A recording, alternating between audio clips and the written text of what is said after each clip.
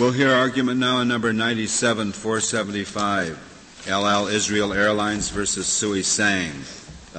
Ms. Wilson. Mr. Chief Justice, and may it please the Court, we are here today requesting the Court to hold that a multilateral treaty of the United States, commonly known as the Warsaw Convention, exclusively governs recovery for passenger injuries sustained in the course of international air carriage. We are not contending for a broad right to avoid liability. We are requesting the Court to uphold a faithful reading of the Convention. Ms. Tseng is seeking purely emotional distress damages as a result of being subjected to a security search, an integral and vital part of maintaining the safety and security of international air transportation. The legal issue before the Court, however, is not confined to the issue presented in her case. It is a global issue because there are over 120 nations adhering to the Warsaw Convention. May I ask you a preliminary question that is a little confusing? The Court below found that this was not an accident. Is that right? Yes, Your Honor. And we take the case on that assumption. Yes, Your Honor. And there is an article in the Convention setting aside limits of liability in the case of willful misconduct. But we don't have that issue before us in this case? I would submit, Justice O'Connor, you do not, because the trial court found that there was no willful misconduct under the facts of this case, and that finding was not disturbed by the Court of Appeals, and therefore I do not believe it is before the Court. And if there were a case of willful misconduct, then there would be no limit on the liability, or you would look to the law of the nation trying the case to determine that liability? Justice O'Connor, we would submit that you do not reach the issue of willful misconduct if you do not reach the threshold issue of meeting the conditions under Article 17. Willful misconduct wasn't intended to be read outside of the Convention. If you were to do so, then you would be not reading into the Convention the fact that Articles 17, 18, and 19 state the instances when the carrier shall be held liable.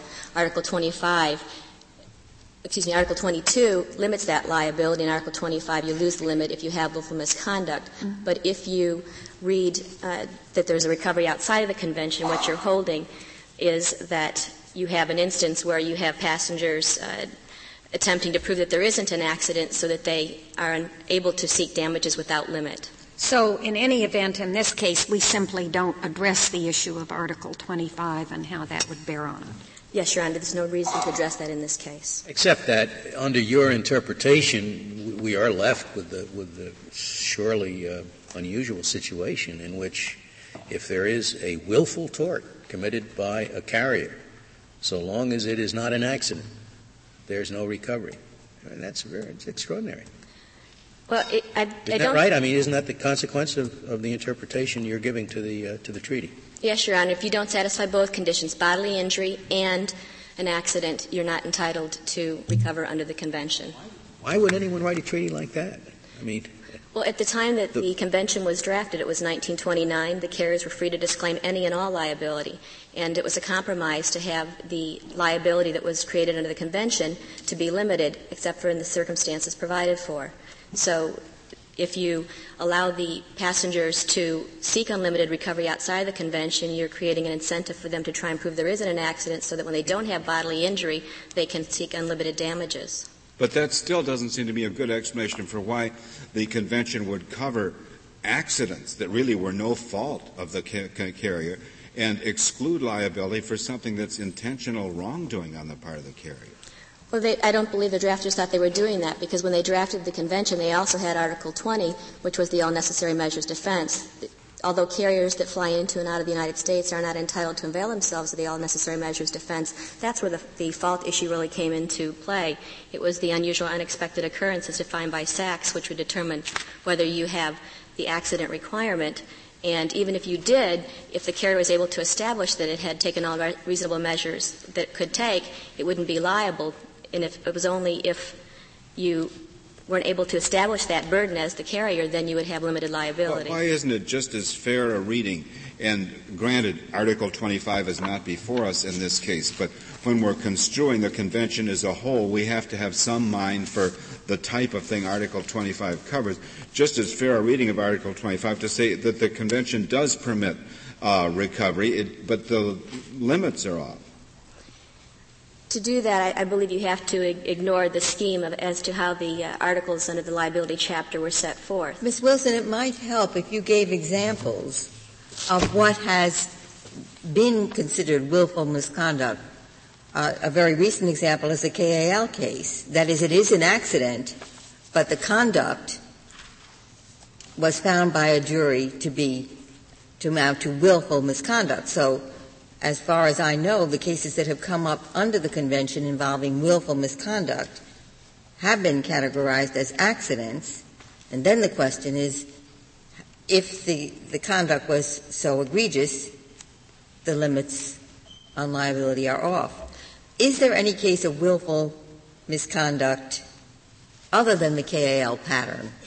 Well, there are the willful misconduct instances with respect to, for example, the Pan Am Lockerbie bombing. The terrorist attack of placing the bomb on board the aircraft wasn't what was found to be the willful misconduct, although it clearly was intentional conduct. The willful misconduct on the part of the carrier had to do with their security measures and their program or the lack thereof. And there are other instances in which there have been terrorist attacks or hijackings in which the carriers are found to be responsible in damages, but they're not held to the level of willful misconduct, and therefore the limit of the passengers is the limit that is applicable. In the Lockerbie situation, would the carriers, let's say it is willful, failure to have adequate security measures, would that be considered an accident so that you could come under the treaty? Well, the court didn't address on point when they reached the Lockerbie decision the issue of whether the security measures was what triggered the accident requirement. Well, just tell me your view. Well, my view is that the would that be an accident? Well, yes, but it also would have the accident also could be the unusual, unexpected event of having the bomb placed on the aircraft, but the conduct of the carrier that rose to the level of intentional, the willful misconduct on the part of the carrier was their security program. And would that be was that an accident, in your view? Yes, I believe that could constitute an accident. I just don't think that was what the court was driving at in that case, Your Honor. You mean in Lockerbie they were found to have willfully defaulted in taking security measures? Yes, Your Honor. They said, we want no security, we want the risk of bombs? I mean, is that the sort of finding that had to be made? No, I believe, Your Honor, that the Lockerbie decision rested more on the fact that Pan Am was charging a $5 surcharge per passenger for the heightened security that they claimed that they were providing, when in fact it turned out that the trial showed that they had done such things as taken dogs from the local pound and pretended like they were trained as dogs. They were doing nothing for their $5, in effect. Right. In fact, you could say they were misrepresenting the nature of the security they were providing. Do I understand that from your point of view, it doesn't matter? If this were an accident, then the district court said, yes, it's an accident, but there was no bodily injury, end of case. So you're here contesting a Second Circuit decision, but as far as your client is concerned, categorization of an accident as an accident would be fine. Is that? Well, broadly speaking, that's true, but in the context of international security, to hold that the provision of security services is an unusual and unexpected event, I do not think would be borne out. We didn't need to reach that issue in this case because you need to meet both conditions in order to recover under the convention, and it was undisputed by the respondent that plaintiff did not sustain a bodily injury and that she was in the course of embarkation.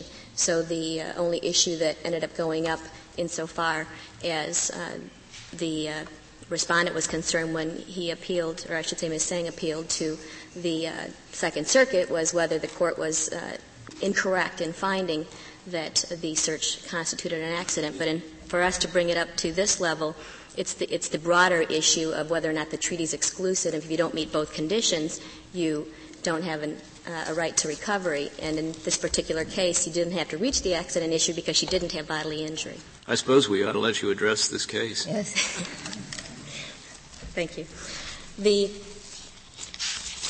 The court did not have squarely before it until this case the question of exclusivity, but we believe that the Franklin Mint, Sachs, Chan, Floyd, and Zickerman decisions nevertheless issued a line of cases which should have directed the lower court to find that the convention is exclusive. In Franklin Mint, the Court recognized the dual purposes of the Convention, which were to create a uniform body of aviation law and to limit the carrier's presumptive liability. In Sachs, the Court broadly defined what constitutes an accident, contemplated by Article 17, and held that the carrier is liable to a passenger only if the passenger proves there was an accident was the cause of the injury. Then in Chan, the Court enforced the limited liability created by the drafters and looked to the parallel notice provisions with respect to baggage and cargo to interpret the notice provision for the passenger tickets. In Floyd, the Court enforced the Article 17 bodily injury requirement, holding that the carrier cannot be held liable under 17 unless the accident has caused bodily injury. In Zickerman, the Court gave the most natural reading of Article 24 and held that in an action brought under Article 17, Article 24 directs the lower court to look to local law to determine the measure of the passenger's recovery and who may bring suit. We contend that in this case that the Court once again needs to interpret the Convention as a whole and not attempt to divine what Article 17 or Article 24 means read standing alone. The carriers created a clear scheme of liability to govern international transportation, and if you read the scheme in terms of the Chapter 3 liability, the only sensible reading is that the Convention was intended to be exclusive. The passenger was entitled to limited recovery if the passenger met the conditions under Article 17. But do I correctly understand that your position is that it does not matter whether this is a case covered by Article 17 or not? All you have to say is something happened during the course of international travel, and that's the end of the ball game, unless there's recovery under Article 17.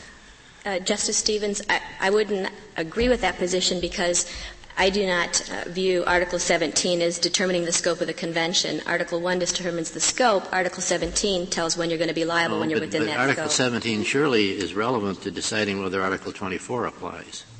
Or do you think it's not relevant? Because Article 24.2 says starts out in the case is covered by Article 17. So and when I see something like that, I think, well, the first thing I've got to decide is whether or not it's covered by Article 17. But I think you're saying it doesn't really make any difference whether it's covered by 17.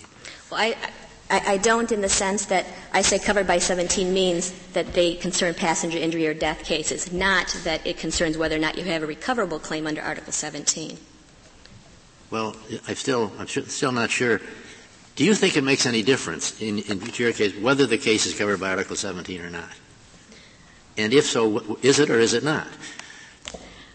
It is a passenger injury case, and therefore it falls under Article 17, but the passenger in this instance does not state a recoverable claim under 17. You haven't answered my question. Is it covered by Article 17 within the meaning of the treaty? This passenger's claim? This case? Yes, Your Honor. It is covered by 17? Yes. It's covered by 17 because it's a passenger claim. Are you saying it's covered by 17 because 17 embraces the universe of personal hurt, excluding baggage and delay? Yes, I do, Your Honor. In other words, it covers the universe, and in this case, it is inapplicable, but it has sufficient breadth so that 24 kicks in. I would not agree that it's inapplicable. I would say the passengers simply cannot meet the conditions that Article 17 stipulates. See, the problem I have, I want to get it on the table so you have an opportunity, is that if you say the universe covered by Article 17 is all cases, it's a little tension with the language of Article 17, which describes the universe of cases in which the carrier shall be liable. But you're suggesting Article 17 also covers cases in which the carrier shall not be liable. I do suggest that, Your Honor, because I suggest that Article 1 is intended to provide for all of international air transportation for passengers for hire. And Article 17, I do not believe, should have to have a subparagraph 2 saying that unless you meet these conditions, if you don't meet these conditions, you're entitled to sue outside the Convention. I believe that if you read the language fairly, and you read that in relation to all the other provisions under Chapter 3. Yes, but the mere fact that Article 1 says the Convention shall apply doesn't necessarily mean, doesn't necessarily mean it shall preempt every other source of recovery. It just doesn't, in plain language, it doesn't say that. I believe that it does when you read the articles in succession, and I believe that although I don't believe you need to refer to the drafting history, if you do refer to the drafting history, I don't think that you can sensibly read the articles to mean that the drafters thought they were leaving a category of cases with respect to passenger injury outside of the convention. Well, to make that clear, don't we really look outside the text? I mean, you can go back to the introductory sentence of Article 1.1, and I suppose still theoretically have a question open as to whether, given the applicability of the convention to all possible instances here, the convention may still allow, in effect, by reference to outside law, the possibility of a claim under domestic law. And to answer that question definitively, don't we have to look outside the text of the convention and consider the intentions that were expressed at the time this language was proposed and adopted? For example, the statement of the British representative to the Warsaw Convention that there's no more common law. Don't we have to look to things like the no more common law statement in order to get to a definitive answer to the question that we have? I believe that because treaties should be faithfully upheld, that it is appropriate to look to the drafting history in respect of the Warsaw Convention, in particular the Warsaw Minutes, which were transcribed by Horner and Legray, and if you read them in total, including the comments of Sir Alfred Dennis and the reporter and various other delegates, it's clear that they were intending it to be all-encompassing with respect to passenger claims. But I do believe that you'd be doing so to confirm the reading, which is that if you read the articles and read the structure and the scheme of the convention, the conclusion should be that the convention is exclusive.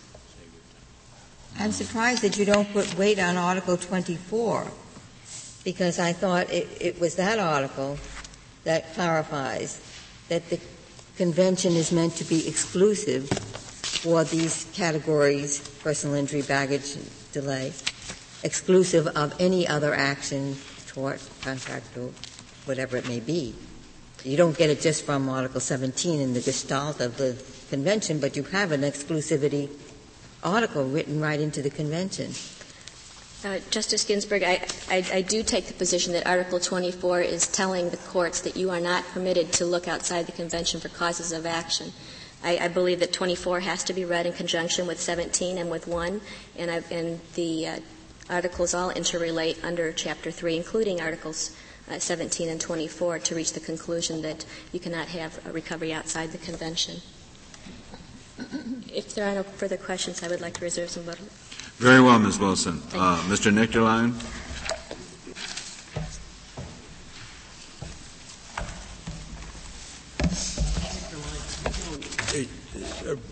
Going to Justice Stevens' question, I think we would have less trouble with Article 17 if instead of beginning, the carrier shall be liable for damage sustained in the event of the death or wounding of a passenger or any other bodily injury suffered by a passenger, if the accident, blah, blah, blah. I think it would be easier to sustain your case if it read instead, in the event, if it began with, in the event of the death or wounding of a passenger or any other bodily injury, the carrier shall be liable if. Because then, the introduction says, in the event of, that's the situation covered, in the event of the death or wounding. Do you happen to know whether the French version of the treaty is structured the same way? Does it begin, the carrier shall be liable, or does it begin in the event of the death or wounding of a passenger? The grammatical structure of Article 17 is very similar in the French as in the English. I think Justice Stevens' question turns on the interpretation of the introductory clause of Article 24, which, as Justice Ginsburg points out, is the focus of the exclusivity analysis here. And Justice Stevens was concerned that because the language in the cases covered by Article 17 doesn't explicitly say in all personal injury cases, right, the convention is not exclusive as to some. That's the court. As an initial matter, I should point out that the House of Lords also thought that that was, in fact, the appropriate language to focus on in this circumstance, and determined, as we believe is correct, that the framers of the convention intended that introductory clause as a shorthand to denote the class of personal injury cases generally as opposed to the class of cases involving damage to The introductory clause for which article? For Article 24. But I think the more important point... Do you read Article 17 as saying, for purposes of Article 24, as saying something like, in all cases covered by Article 17, excluding or including liability? The provisions of the preceding paragraph? I think the introductory clause of Article 24, even in its original form, was a shorthand denoting all personal injury cases. But from the government's perspective, the more important point is this. Last week, the United States ratified Montreal Protocol Number 4. Well, we're aware of that. But I want to be quite sure of your interpretation of the first phrase of subparagraph 2 of Article 24. In the cases covered by Article 17, what does that mean? That means in the class of cases to which Article 17 is addressed, which is personal injury cases. Whether or not liability exactly exists. The premise of this is that if a passenger cannot satisfy the conditions of liability under Article 17, that passenger should not, for that very reason alone, be able to disqualify the carrier from invoking the limits of the convention. How many smart people from how many countries came up with this formulation? I think they could have said it more clearly. Again, I think it's very relevant that in Montreal Protocol Number 4, smart people from a lot of countries got together and decided to clarify the language that is in Article 24. As amended by Montreal Protocol Number 4, which is about to go into effect in the United States, the introductory clause that we've all been focusing on in Article 24 no longer says in the cases covered by Article 17. It now says in the carriage of passengers and baggage. Makes perfect sense. Now the question is whether they did that in order to change what the original treaty said, or in order to correct or to make more clear what the original treaty said. How do we know that it was in order to make it more clear? Well, there is no indication in the proceedings that led up to the change in language that anyone contemplated that this would make any difference in the exclusivity analysis. And as we point out, even under the original language of Article 24, the House of Lords was correct in interpreting the introductory clause as meaning precisely the significance that we give it, which is that in personal injury cases, if you cannot satisfy the important conditions for liability set out in Article 17, then you may not use your very failure to satisfy those conditions as a basis for seeking unlimited liability under local law without regard to the convention. The conditions for liability under 17, as you view the treaty, are simply physical harm and being in the course of international travel. There's no fault requirement. Or is there a fault requirement? Under the convention, there is not a fault requirement. So the only conditions you're talking about is somebody got hurt while he was on an airplane. If there was an accident. And that is also an important requirement. In Sachs, this Court pointed out that the framers of the Convention deemed it essential to confine the class of cases in which passengers can recover for injuries incurred within the scope of the Convention to cases in which there was an unexpected or unusual event that was external to the passenger. The framers did not want to create liability for cases where, for example, someone has a peculiar medical reaction to the ordinary circumstances of air travel. Under the Court of Appeals reading of this convention, it is precisely a passenger's failure to satisfy that important threshold requirement for recovery under the convention that entitles the passenger to escape the convention scheme of limited liability and sue for potentially unlimited liability under local law without regard to the convention. In our view, that would be very anomalous. The Court of Appeals reasoning would also appear to apply in cases where a passenger suffered purely psychological injuries as opposed to physical injuries. Again, in Floyd, this Court determined that the framers of the Convention meant to withhold liability in cases where a passenger could claim only psychological injury. To hold, as the Court of Appeals did, that a failure to satisfy Article 17's liability conditions takes you outside the scope of the Convention creates the following anomaly. It would mean that if you were a passenger on an airplane who was merely traumatized when the airplane drops suddenly 2,000 feet in altitude, you could sue potentially for unlimited liability without regard to the convention, whereas another passenger on the same airplane could, if that passenger also bumped her head, in addition to being traumatized, would be confined by the convention's liability caps. And that result, we suggest, would make very little sense. Do you have anywhere — I couldn't find anywhere, I'll get it, but I haven't read it yet. In the House of Lords, says that if you look at the language of this, you just can't apply it literally. I mean, you lose if you apply it literally. You have to really look beyond that language. Say, does it forbid an interpretation that is required, says the House of Lords, by looking at the treaty as a whole? So I don't find in one of these briefs, anywhere in an appendix, the treaty as a whole, which isn't that long. So I don't know yet. I'll have to get it. It would have been simpler, since that's their reasoning, if I could have somewhere looked at the treaty as a whole. Well, the treaty as a whole is reproduced in the United States Code, and Petitioner has reproduced the most important provision. Why? But if you look at just provision by provision, you lose, don't you? 17 says we're talking about instances where the carrier is liable for physical injury. And then 24 says, in cases that are foreseen by, if you want to be loose about it, that's fair enough, in cases foreseen by Article 17, etc. And in cases foreseen, or covered, however you want to put it, those seem to be cases of injury, physical injury. Now, to get out of that, there must be some flavor for the statute as a whole, or something, or the treaty as a whole. To begin with, Justice Breyer, I do not think the House of Lords viewed the text as going the other way. I think the House of Lords viewed that particular phrase as ambiguous, and that ambiguity, we would point out, is resolved, at least prospectively, by Montreal Protocol No. 4, which again, I believe, establishes the sense of the international community as to what the original language meant. But what I was thinking of is the exact words he says, in my opinion, says the judge.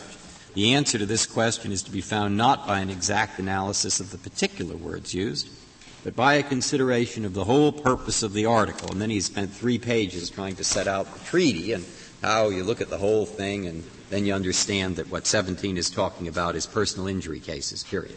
I think the House of Lords recognized that it would, in fact, be anomalous to allow passengers to disqualify carriers from invoking It would be. That's right. Yes. But we have some language. And I think the House of Lords also recognized that that language was not dispositive because it was ambiguous, and you do, in fact, need to look at the drafting history and the convention as a whole. But I do not think the House of Lords viewed that language as pointing in the opposite direction. And Are again, there any other cases from other jurisdictions of member nations to the Warsaw Convention that we can look to besides ABNet from the House of Lords? To my knowledge, ABNet is the only decision of the highest court of a sister signatory. I take it then you disagree with your fellow counsel here that the language of the convention requires your result. I take it your position is that the language of the convention is ambiguous, but if you take into consideration anomaly, drafting history, and so on, your result is the reasonable result. I do not think that the convention read as a whole is ambiguous. I think the introductory clause of Article 24, which was amended by Montreal Protocol No. 4 to reveal its original intent, could be construed as ambiguous. Thank you, Mr. Nicolai. Mr. Silk, we'll hear from you. Mr. Chief Justice, may it please the Court, Montreal No. 4 was enacted 5 or 6 years after this incident occurred. Montreal No. 4 is prospective, as the Solicitor General pointed out in his brief. Mr. Silk, in the Senate report on what our Senate voted on, it says in the article by article explanation of Montreal 4, it says Article 24 clarifies that any action for damages, whether based on the convention or in contract or in tort or otherwise, can only be brought subject to the conditions and limits set out in the convention. That's this August, a Senate report saying that this change is merely clarifying. Well, the Senate report may have said that, but the Senate report was not in effect at the time this particular incident occurred. I guess your position is the treaty meant what it meant, and the Senate cannot, by later saying it meant something else, cause it to have meant something else. It either meant that or it didn't mean that. Exactly. Yeah, my contention is that the treaty means what it says. And what it means is that Article 1, which defines the scope and the breadth of the convention as dealing with international air transportation, does not preclude or preempt anything. That Article 20, if it did preempt everything, then Article 24 would be unnecessary. Article 24 is the only preemption or the only exclusive provision for convention exclusivity that there is. And Article 24, as applicable in this situation, refers only, in personal injury cases, refers only to cases covered by Article 17. But you must admit it produces results that make the whole treaty seem quite pointless. I mean, the whole purpose of the treaty was to come to some common agreement as to the liability of carriers. And the agreement that you say they signed says that in the event of personal injuries, in the narrow situation where it's caused by an accident and there is physical injury, you can sue under the convention and you're limited.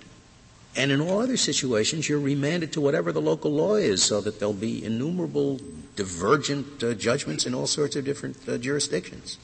Article 24 preempts only accident cases. This was not an accident case.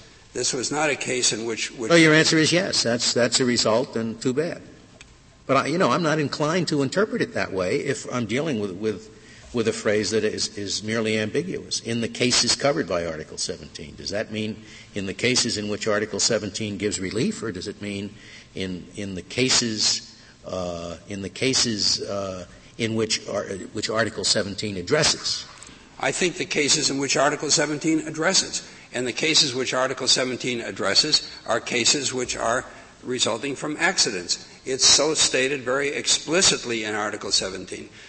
Counsel, I believe, has admitted, in response to Your Honor's question, that she agrees that this case does not involve an accident.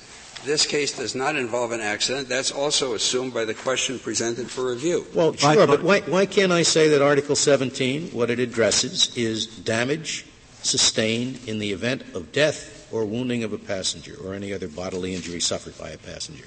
That, it seems to me, is the general subject of 17. Except that's only true if the accident that caused the damage took place on board an aircraft in the course and so on. That's necessary for liability, to be sure. But that modifies the entire first sentence and first clause of Article 17. Because the first clause says that it shall be liable for damages sustained for bodily injury if the accident which caused the damage. So the existence of an accident is critical under the Sachs case and under all of these cases. So do you lose if I think there was an accident? There was no accident. I know that's your opinion, and this is disputed. But if I thought that this is an accident, that accidents refer to intentional torts as well, then do I have to decide against you in your opinion? I believe that if this was an accident, which would be contrary to all I know you don't agree with the meaning of an accident, if this was an accident, that's true. We would not be in court.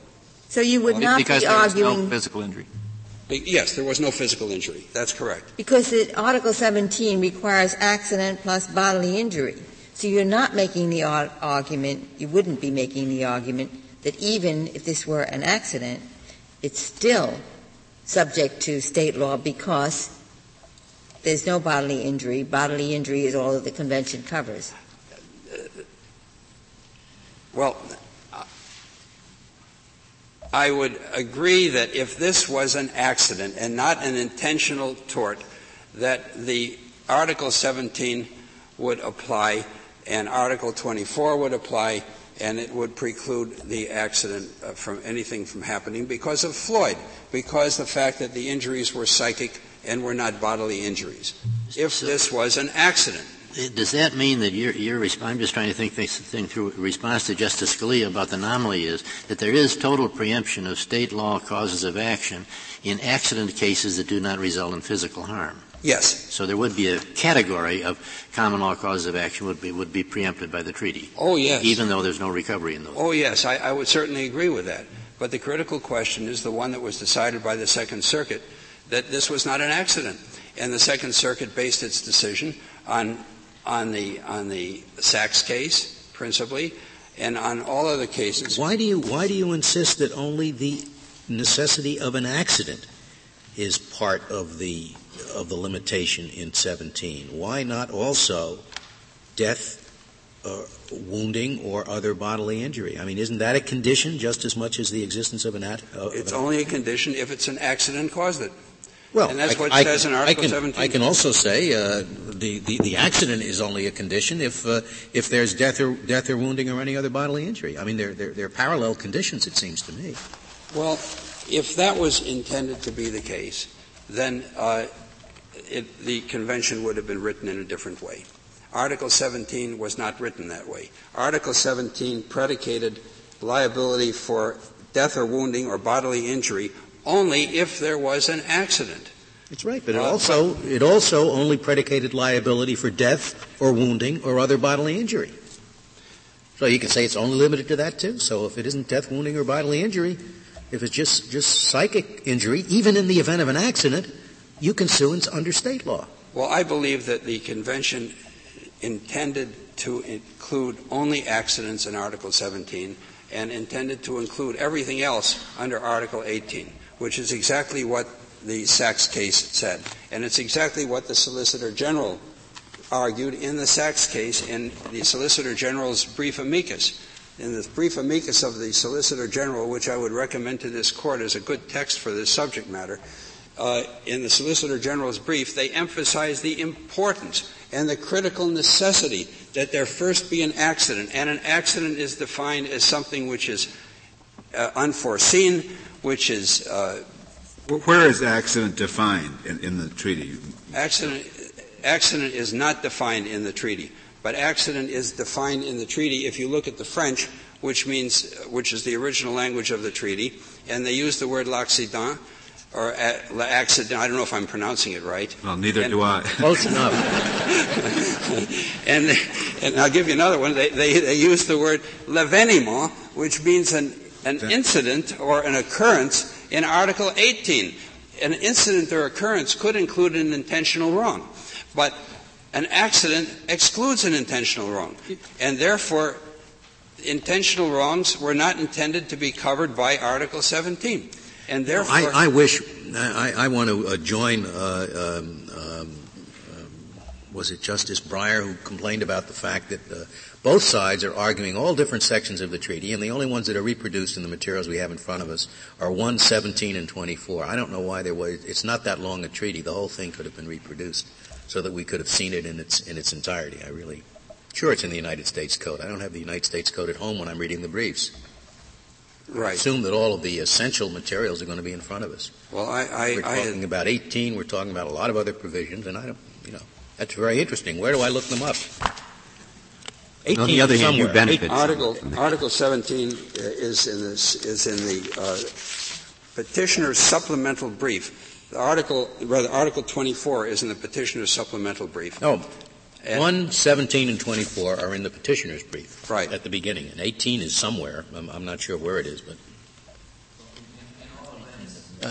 You agree that an important class of injuries, of torts, are excluded by this treaty and that there can be no state cause of action. What would be the purpose of a treaty under your interpretation if this really relatively less consequential kind of tort was not also excluded? How do you respond, in other words, to Lord Hope's opinion that the whole structure of the treaty dictates a holding against you? Because I see nothing in the structure of the treaty that says that that would indicate that a willful tort, an assault and battery, and a false imprisonment committed by an airline against a passenger is something which is inconsequential or which could be included or excluded. It doesn't even touch the subject. There is not a word in the convention that I know of which speaks of the type of tort and the type of willful wrongdoing which occurred in this case. Now, Article 1 says that the convention covers the whole area of space, but it preempts nothing. Article 25. Article 25, but Article 25 is good for the respondent in this case. I will withdraw. You're right, Your Honor.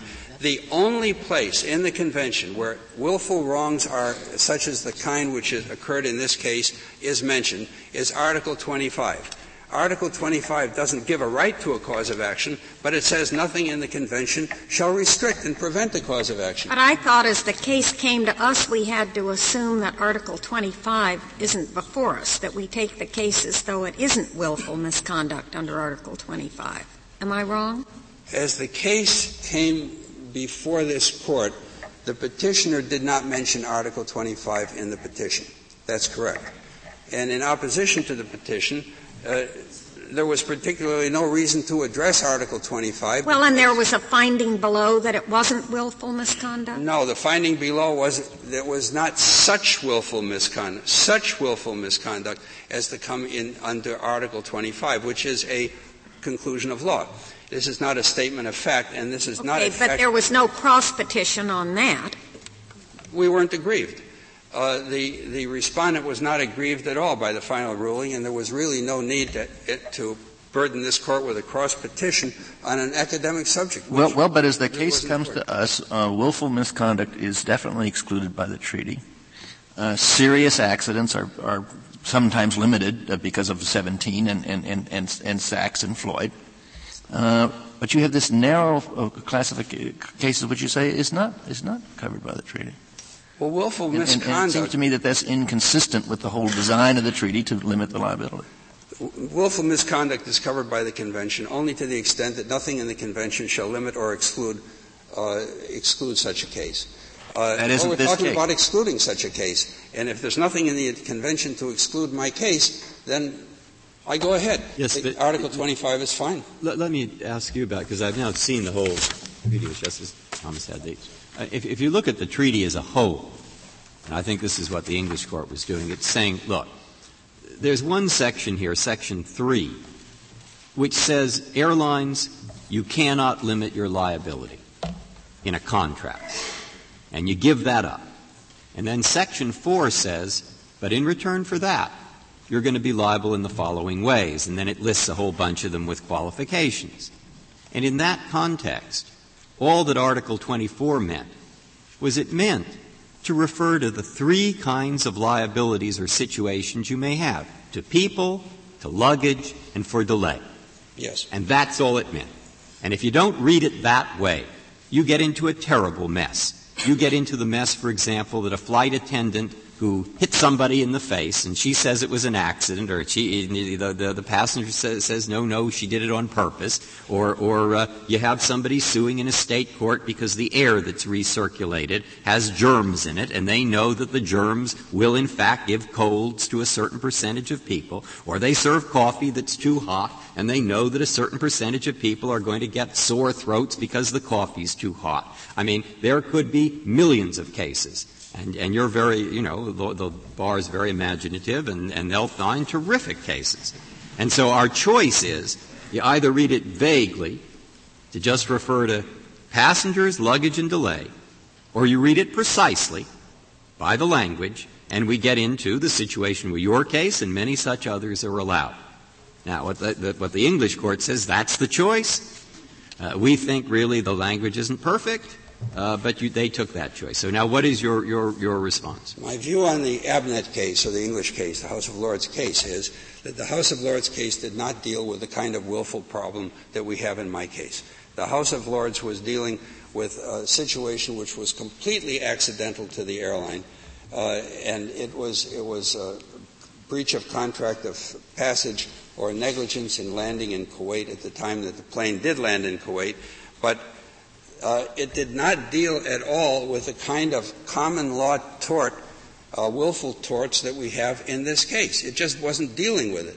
So the English court can go ahead and say whatever it wants with respect to the kind of cases that they were dealing with, but the fact problem before that court is totally different from the fact problem. Oh, but there's no doubt at all in reading that opinion that faced with this case, they would have come out the same way. That's how they construed the treaty, is to be an overarching purpose to govern exclusively liability of international air. My only answer to that would be that the treaty governs what it governs. And the treaty, the language of the treaty spells out what it does govern. It's true that the treaty could govern an intentional wrongdoing such as we have in my case, but it doesn't. It uses the word accident deliberately, and it uses the word event or occurrence in Article 18 in a deliberate way. As this Court pointed out in the Sachs case, I do not see anything in the treaty which anywhere comes near to governing this case. It's certainly not an accident. The very question before this Court right now, upon which the Court granted certiorari, the very question is, assuming that this is not an accident. If it's not an accident, then is it covered?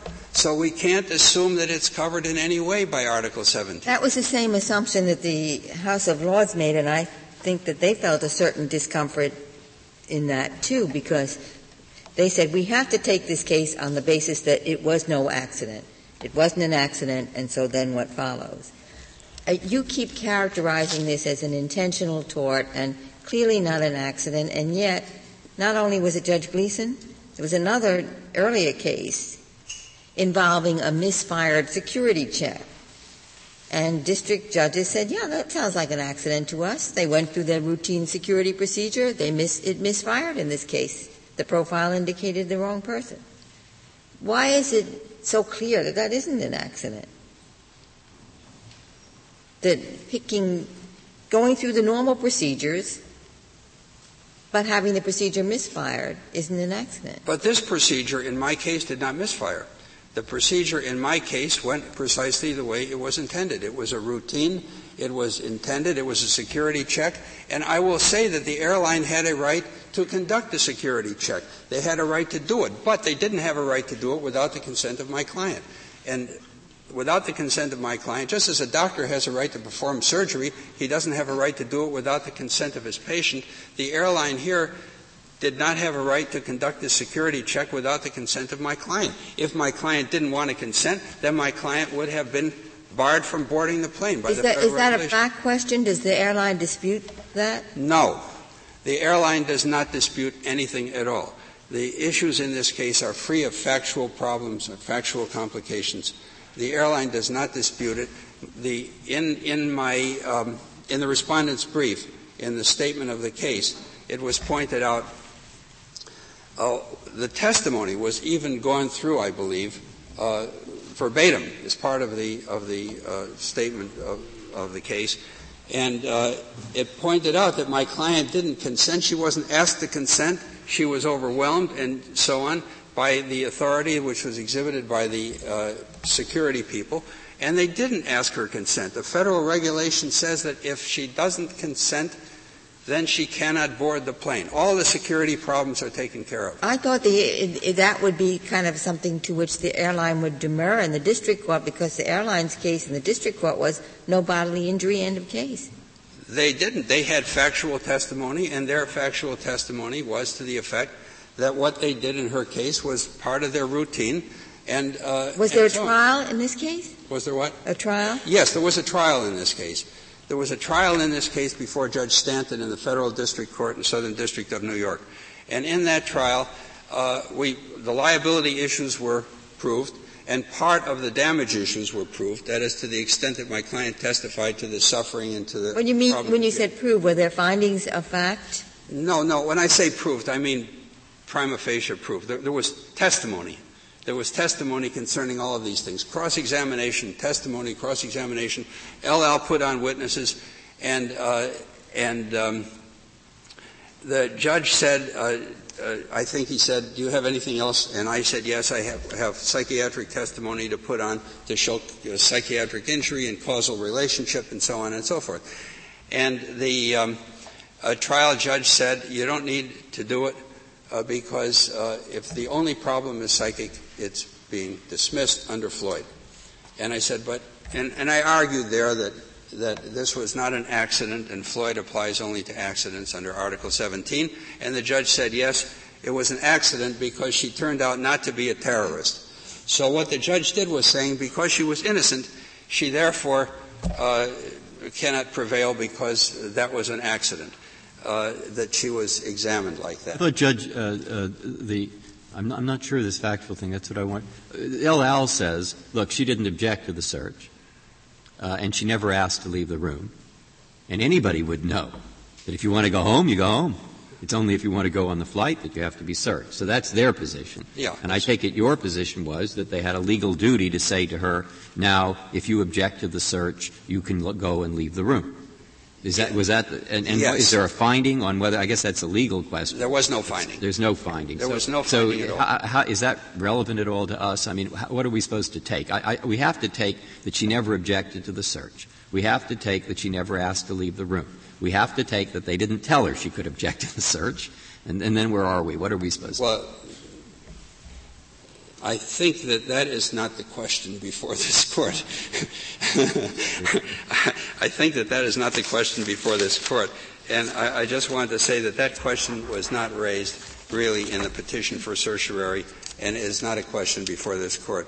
In the Phillips case, which this Court recently decided, I believe the Phillips Court said that this Court said that only questions set forth in the petition I agree with you. May properly be used. So it's irrelevant. It's only relevant when I think they raise the red flag that this involves a security problem, and they have to be able to protect their security, which I think is a sham argument because they could easily have protected their security by giving Silk, on the question Justice O'Connor asked earlier in the argument, is there any precedent from another court other than the House of Lords that interprets Article 17 in context of Article 24 in context of the whole treaty? Justice Ginsburg, I have tried to find any other precedents. I don't think the House of Lords precedent is a precedent because I don't believe that it deals. Let me amend the word to be decisions, court decisions. I know of none which involve this kind of situation, and I in security checks or in any other context where an assault and battery or a false imprisonment was the subject of the action, of a common law action, and the question of the convention arose. There was a New Zealand case, was there not, but it involved goods, not a passenger? And the New Zealand case took the same position as the House of Lords? I don't know. I think so. I just don't know. Incidentally, if the New Zealand case would involve baggage and not passengers' security, then 24.1 and not 24.2 would apply, and 24.1 does not refer to under Article 17. It refers to Article 18. No, but baggage. The question was the exclusivity of the treaty, and I think there was also a case from Singapore. But Article 24.1 uses the same critical phrase, in the cases covered by, in the English version. Right, but by Articles 18 and 19. Right. But the same issue would arise. Does in the cases covered by mean in those cases where there is liability under, or does it mean in the universe of situations envisioned by? And these cases, as Justice O'Connor suggests, say that it means the latter. I would like to suggest, if I may, that Article 17 is a liability provision. It is dealing with liability. Its whole focus is liability. Its focus is not just passengers. Its focus is liability. What about 18? Does 18 begin the same way? The carrier shall be liable for damage? Or does it begin differently? We don't know. It's in the United States Code, I guess. Article 18 Yes. I believe it does then. Overhearing counsel here saying yes, so it probably does. Well, it does, but the difference in 17 and 18 is 18 doesn't refer to an accident. It refers to an occurrence. Yes. And it's much broader. And it would include, if that word were used in Article 17... Which it seems to me helps you. If that word were included in Article 17, it would hurt me because Article 17 would say that if it was an occurrence, it would fall under Article 17. If it fell under Article 17, if Article 17 used the word occurrence, this event would have fallen under Article 17, and therefore it would have been precluded by Article 24.2. It would have been precluded. But Article 17 does not say occurrence, and that is Which very is what important. Helps you. That helps me, right. And the Sachs case points out the very important difference of language between Article 17 and Article 18. And in Sachs, And also, not only in Sachs, but the Solicitor General, in the Solicitor General's brief amicus in the Sachs case, it writes practically a textbook on this subject, in which he points out the difference between the usage of the word for occurrence in Article 18, the French word for occurrence in Article 18, and the French word for accident in Article 17. They make a world of difference. Mr. Silk, you started your argument by saying the Montreal Protocol is prospective. Yes. Do you think it changes anything with respect to a case like yours? Well, it would change it if my case had occurred 6 years after it occurred, and Montreal Protocol number 4 was in effect at the time. Suppose we had a case identical to yours that happens today. What is the result? Well, if it happened after Montreal 4 became effective, which would be in a few months, I think. Yes. I mean, if that's what Your Honor means. Okay. My case would be out the window, I think. Thank you. But my case cannot be out the window because Montreal 4 is prospective and it's not retroactive, and has practically been conceded by everybody. Nobody has really claimed that it's retroactive. The question is whether it's something new or whether it's clarifying. Well, it's clearly new because in Article 24, as it was, it says in cases covered by Article 17. Now, Article 24 under the Montreal Protocol says, in the carriage of passengers and baggage, any action for damage, however founded, can only be brought subject to the conditions of this convention. And the words under Article covered by Article 17 are completely out. So for the future, there's no problem. So you're saying that your case is one of these prior law cases, and there aren't too many of them. Is that your view? I don't know of any of them. You should just leave them alone and stop worrying about it all, right? Did I understand that did I understand you to suggest that the government's position in its brief in Sachs is inconsistent, or at least in tension with what it's arguing here? I believe so, because the government in this case has been arguing that this is some kind of an accident. An accident can be broadly interpreted. They have done so in their brief. The word accident can be very broadly interpreted to include a multitude of sins. Whereas in the brief in the Sachs case, they say accident is very narrow, and I'm answering your question, but yes, but I think you've answered it. All right. Thank you. Thank you, Your Honor. Silk. Thank you. Ms. Wilson, you have a little more than a minute remaining. Your Honors, I would just like to make two brief points. One is that the court below specifically found that there was no willful misconduct in this case, and that's referenced at page 27 of the appendix to the petition, and also that accident can encompass intentional torts. That's what Article 25 can look to. It is only if you have willful misconduct that you get an unlimited recovery. Accident wasn't ever meant to mean unintended.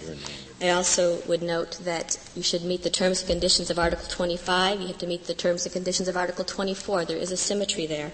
And with respect to the issue of Article 18, I believe that the fact that the liability is broader in scope with respect to baggage and cargo should not mean that where you have a narrower scope of liability under the Convention, you then get recovery outside of the Convention.